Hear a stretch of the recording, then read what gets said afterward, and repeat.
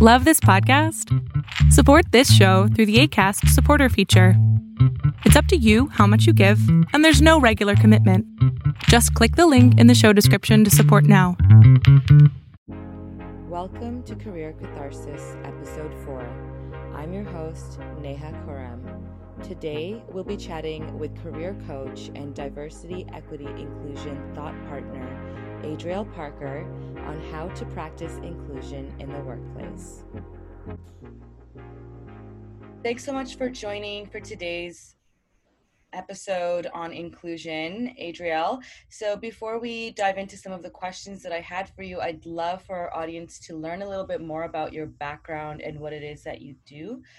So can you share a little bit more about yourself? Sure, of course. So Adrielle Parker, I go by she, her, and I am an independent diversity, equity, and inclusion consultant or thought partner, as I like to think of it. And I'm really passionate about helping companies, teams, leaders, et cetera, improve their cultural competency to build more inclusive workplaces.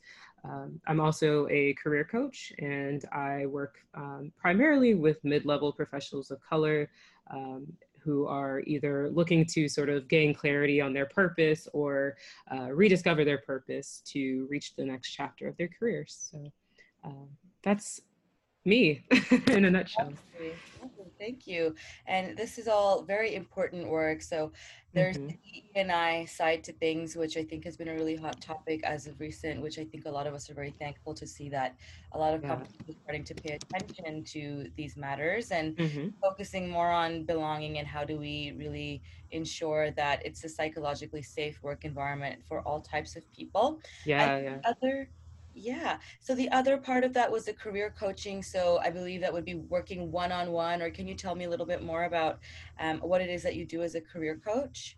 Yeah, so I work one-on-one with individuals who, again, are sort of typically in a transitional phase of wanting to do more, right? So either they're in this sort of limbo where they feel kind of stuck in their careers, or they, know exactly what they want to do next, but just need support getting there, whether that's a move, like a promotion moving up, or if it's a lateral move where they're trying to figure out how their skills can transfer over to a different role or industry, et cetera.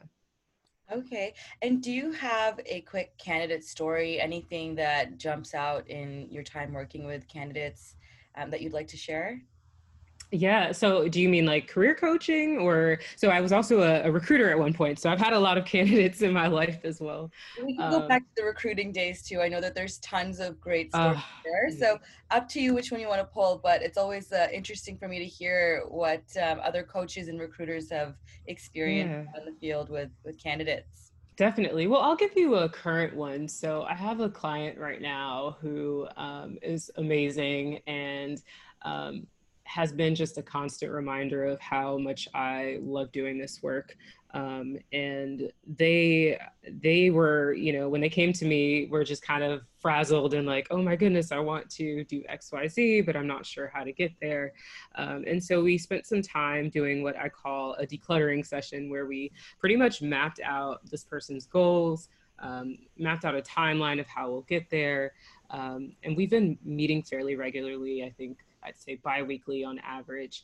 And it's just been so amazing to follow their journey and see how much confidence they've gained. They were kind of in this the state of sort of analysis paralysis and, second guessing themselves, and just to see the confidence build over time and to see this person, kind of think more strategically about how they're going about the next steps in their career has just been really rewarding. And yeah, it's just nice. It's great to see. But that's one of many stories. I think one of my favorite stories from my sort of diversity recruiting days, I helped put together a internship day for some students from an HBCU, and we gave them an office tour, and they came in and did some interviews, and we had some really great discussions about inclusion.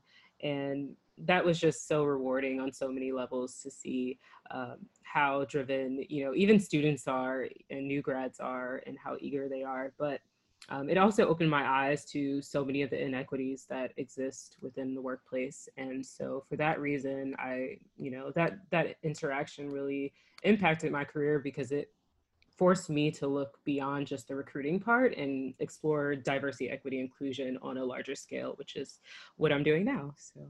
Yeah. That's lovely. So just that small initiative kind of opened your eyes to the larger opportunity that there Yes, is with diversity, equity, and inclusion. Wow. exactly. Yeah. And so in your diversity, equity, and inclusion work, what would you say is the number one challenge that you see companies facing when shifting to an inclusive culture and maybe rolling out some of these initiatives or programs?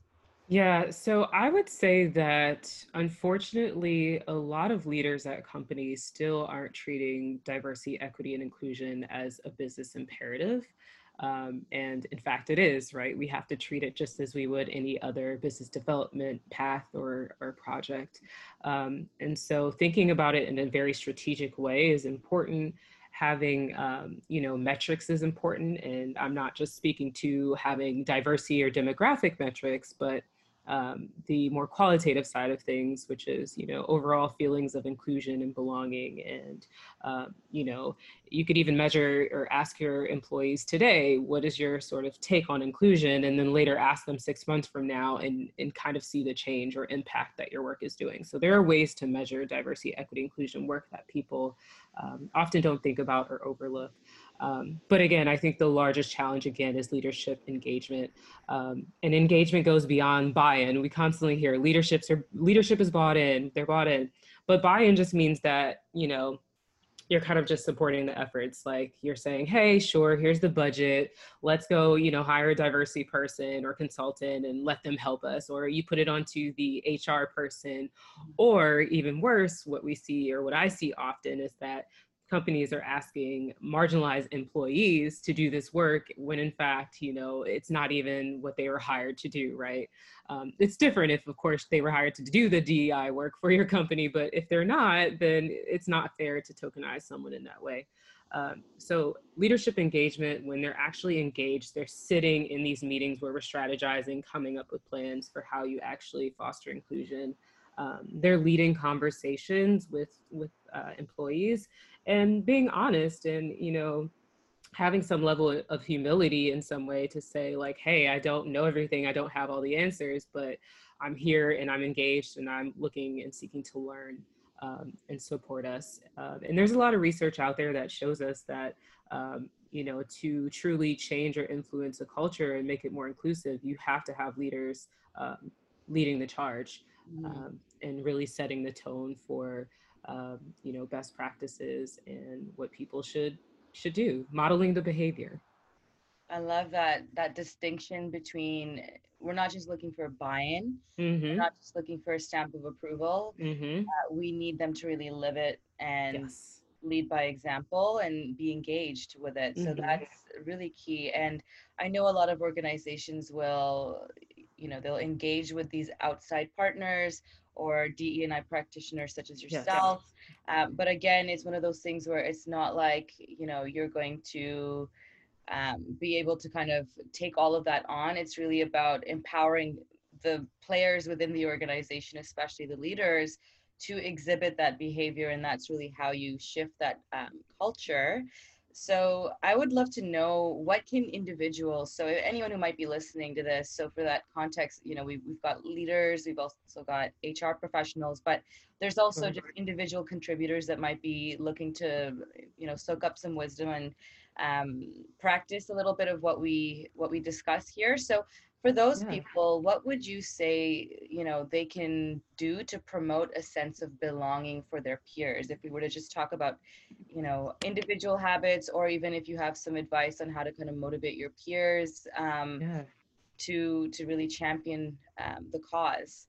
Yeah, definitely. So individuals can, do a couple of different things. And I kind of categorize them as like actions that you can take on your own that are going to be influential. And then this other piece where you're keeping an eye out for the overall systemic issues that may be preventing inclusion. So when we're talking about things that you can do on your own, some kind of things that may seem basic, but like be approachable and receptive and attentive, to people.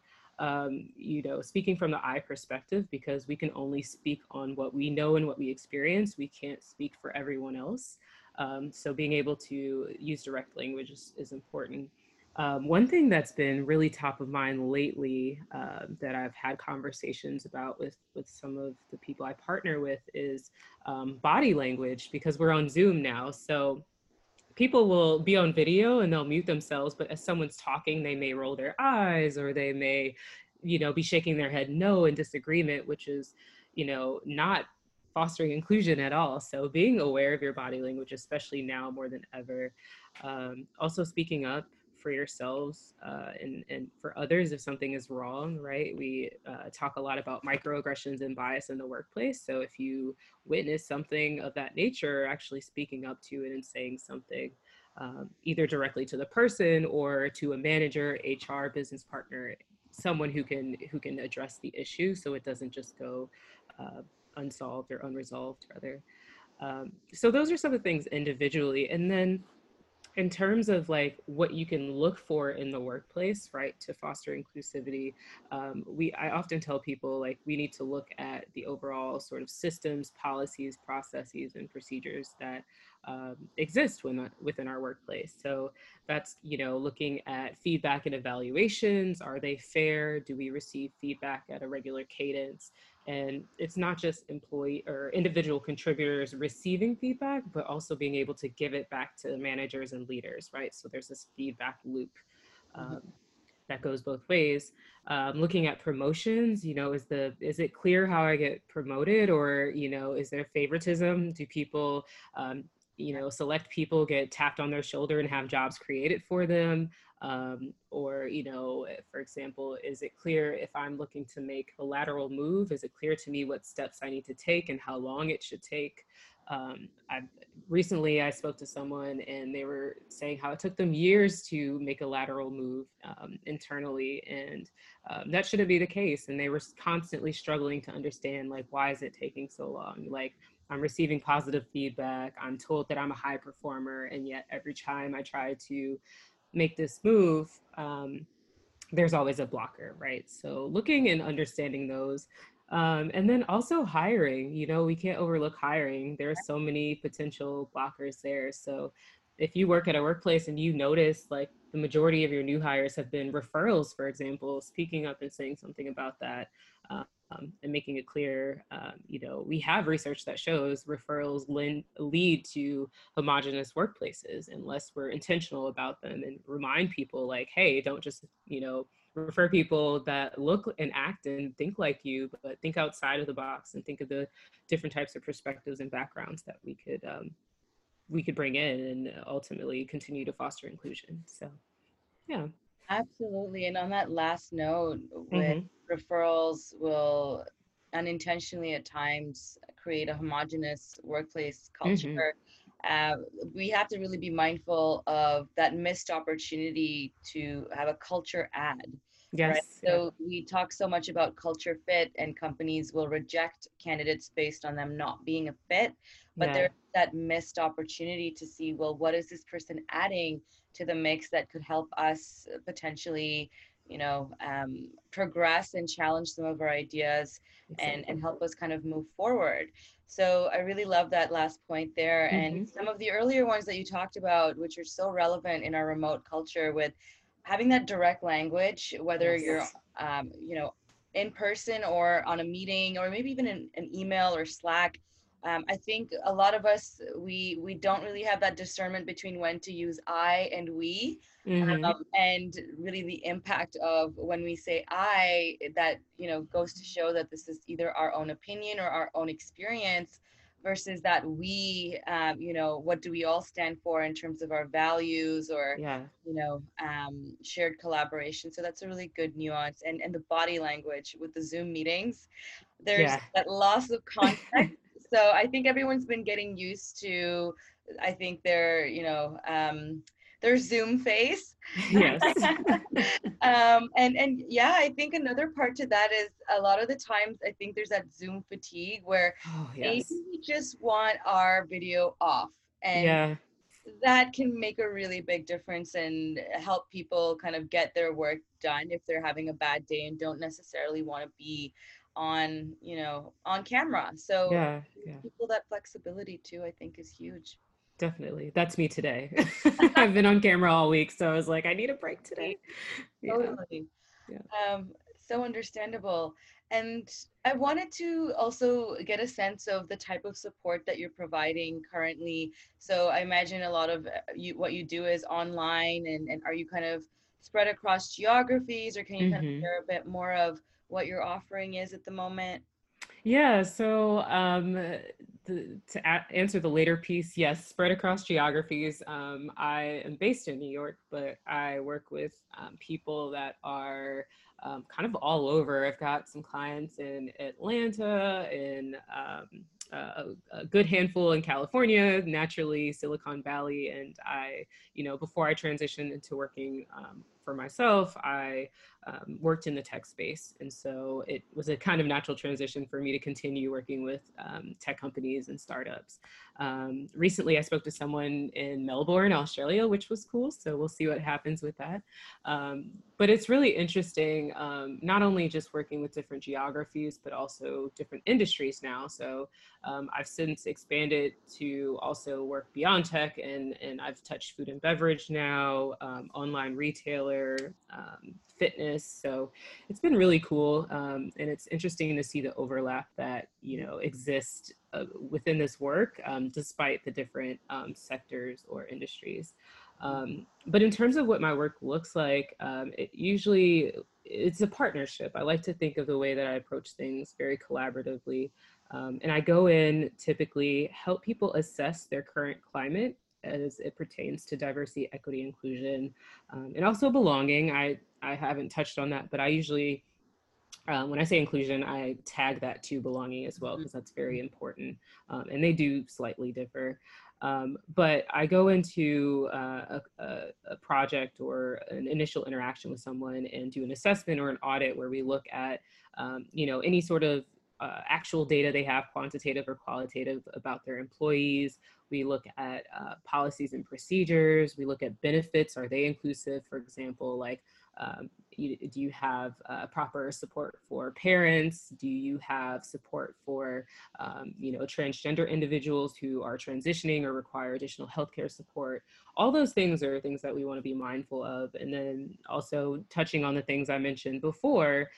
So looking at, promotional procedures, evaluations and feedback, and what that process is like. And of course, hiring as well. So looking at everything from the beginning stages of hiring, where you're putting out a job posting and making sure that job posting uses inclusive language, to a candidate walking through the door on their first day for onboarding. So we think about all of those steps. And then once we sort of aggregated all of that information from that audit, then I work with teams to build out a roadmap or a really cohesive strategy that focuses on a variety of work streams, again, from recruiting to communications to employee development. And then we set out a timeline and some metrics, and we just run with it. And I like to work in a very iterative process. So I like to work, I've used a lot of agile techniques from my time in the tech space, Right. and it allows us to quickly pivot, which is important, especially now, because things are changing by the day. So you have to have a plan that allows you to change and be agile as you go along.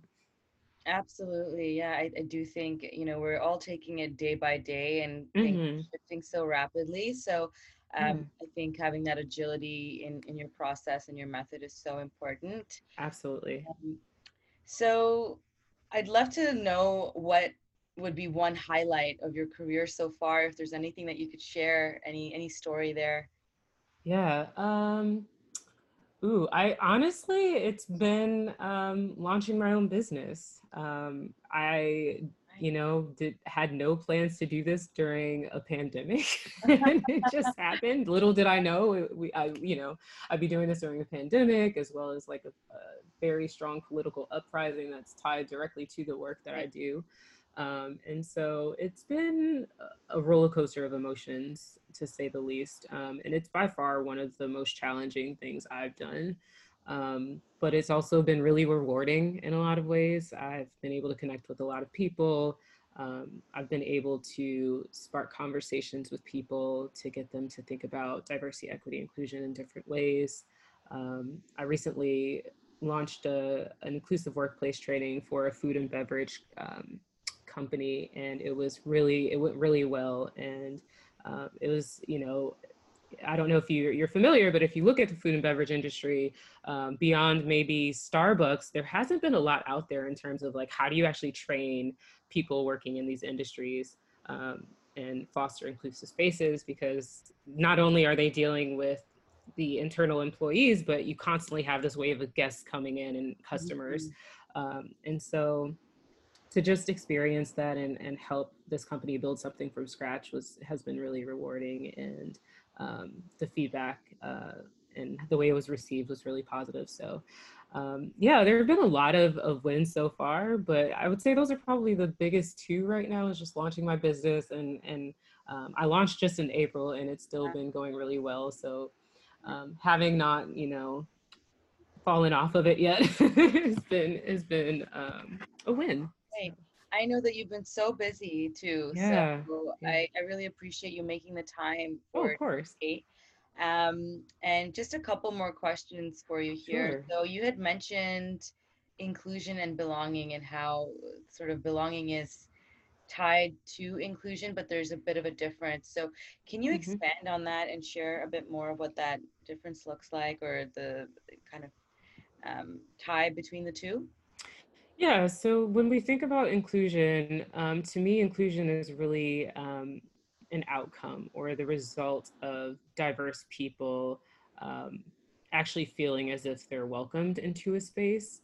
And then belonging is when once you're there in the space, you just can be yourself. Like, you're not thinking about, for me, I'm not like, oh my gosh, I'm a Black woman in this space, I wonder how they're, interpreting my hairstyle today. Or, even though I may feel included in terms of my work, I may not feel like I belong because, I may not see anyone else like me. Or, there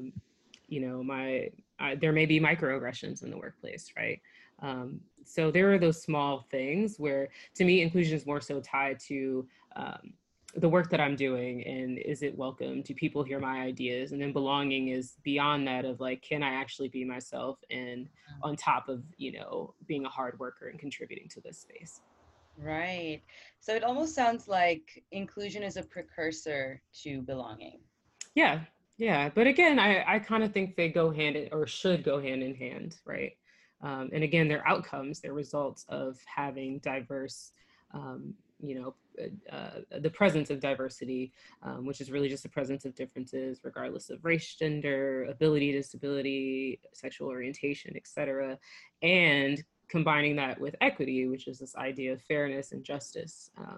And not equality, which is we're giving everyone the same thing, but equity, Right. which is we're giving individuals what they need to thrive and be successful. Absolutely.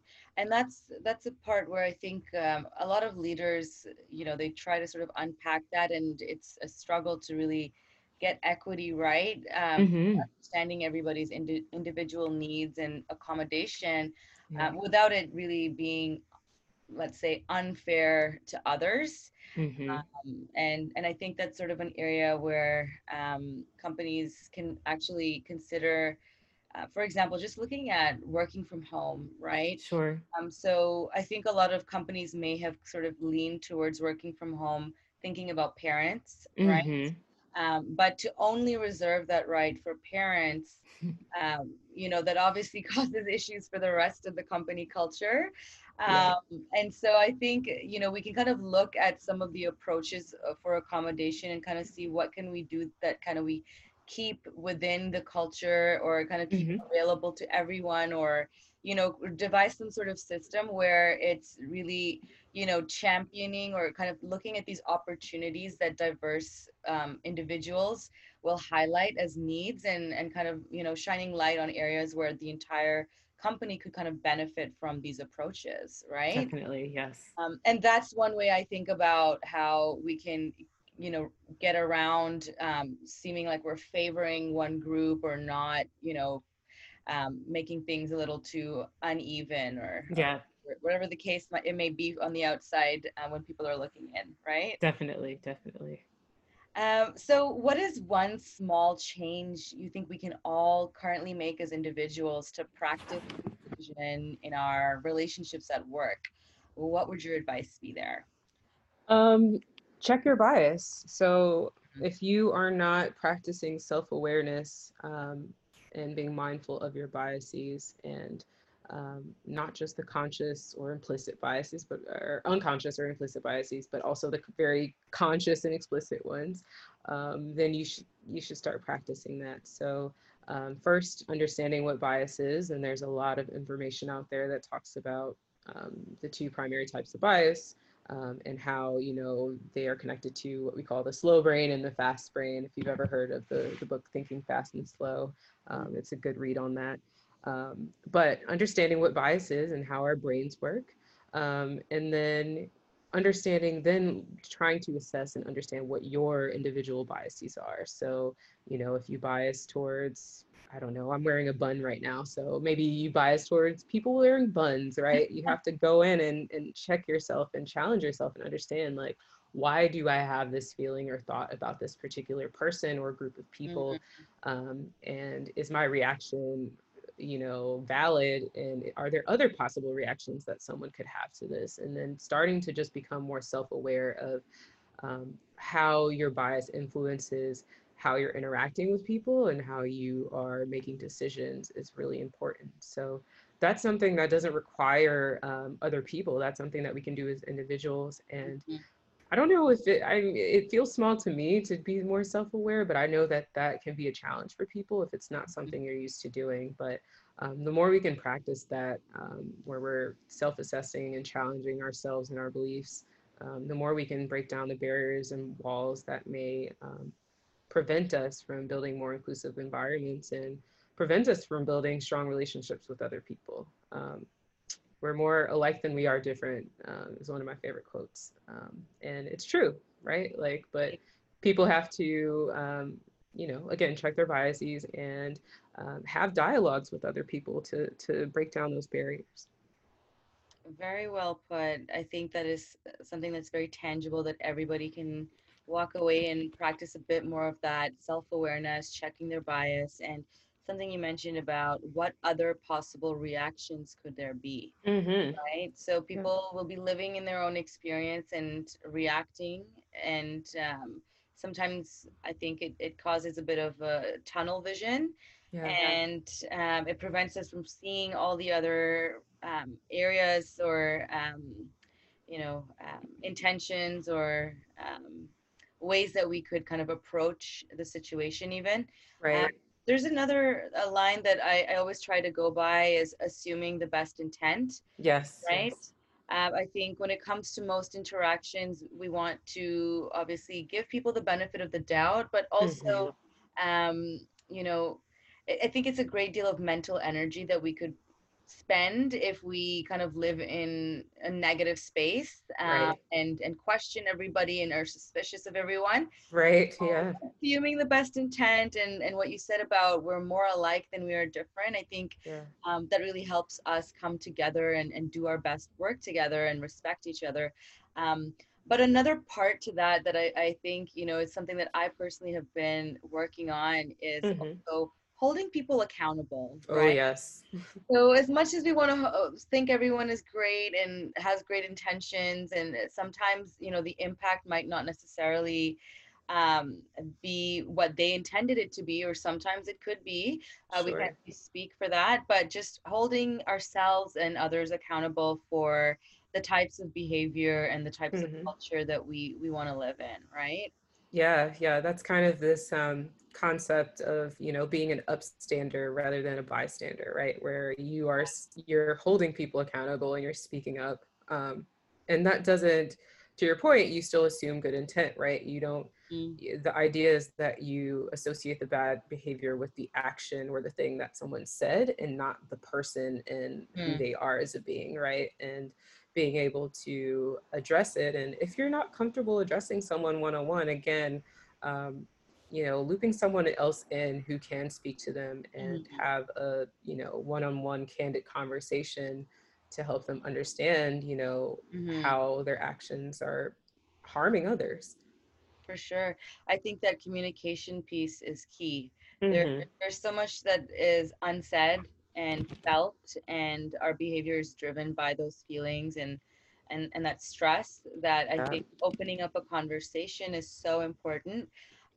Whether you want to do that on your own or if you want to engage a manager or HR, there's always a way to get that communication going and start that conversation. And just recognizing that whatever that behavior was, or whatever that experience was, it might not just stop with you. It could perpetuate, and that's why it is so important to be an upstander, as you mentioned. Absolutely. That's a great way to put it. So thank you so much for sharing all of your insight today, Adriel. I think there's a lot of actionable ways that people can practice inclusion or start to practice inclusion in the workplace. And is there any final note, anything else that you would like to share with our audience today? I feel like we ended it on a really good note. Just again, that idea of being an upstander and not just standing by and letting things happen, but holding other people and ourselves accountable, I think is super important. And yeah, I'm hopeful for the future and hopeful for, workplaces starting to become more inclusive over time. It's going to take time though, right? It's not going to be an overnight. We wake up and it's amazing, right? But the more we do it, the more we take these small steps towards fostering inclusivity, the closer we get to it being the norm. Absolutely. We are starting really the long road ahead, and there's still a lot more work to be done. And thank you so much again for all the work that you do and for sharing your voice today. Of course. Thank you for having me. I really appreciate it. Thank you. I hope you enjoyed our conversation on promoting an inclusive culture at work and building an environment of psychological safety. You can find out more about today's guest, Adriel Parker, who is a career coach and diversity, equity, inclusion thought partner at adrielparker.com. Be sure to subscribe to the show to catch new episodes of Career Catharsis to gain insight on improving your work life. I hope you enjoyed today's episode of the Career Catharsis podcast. It would mean the world to me if you shared this episode with somebody that you know to inspire someone to take the next step in their career. Send me your feedback at coach.neha.kuram@gmail.com. Connect with me on Instagram at coach.neha, or find me on LinkedIn. Simply type my name, Neha Kuram, and you'll find me. Looking forward to connecting, and see you next time.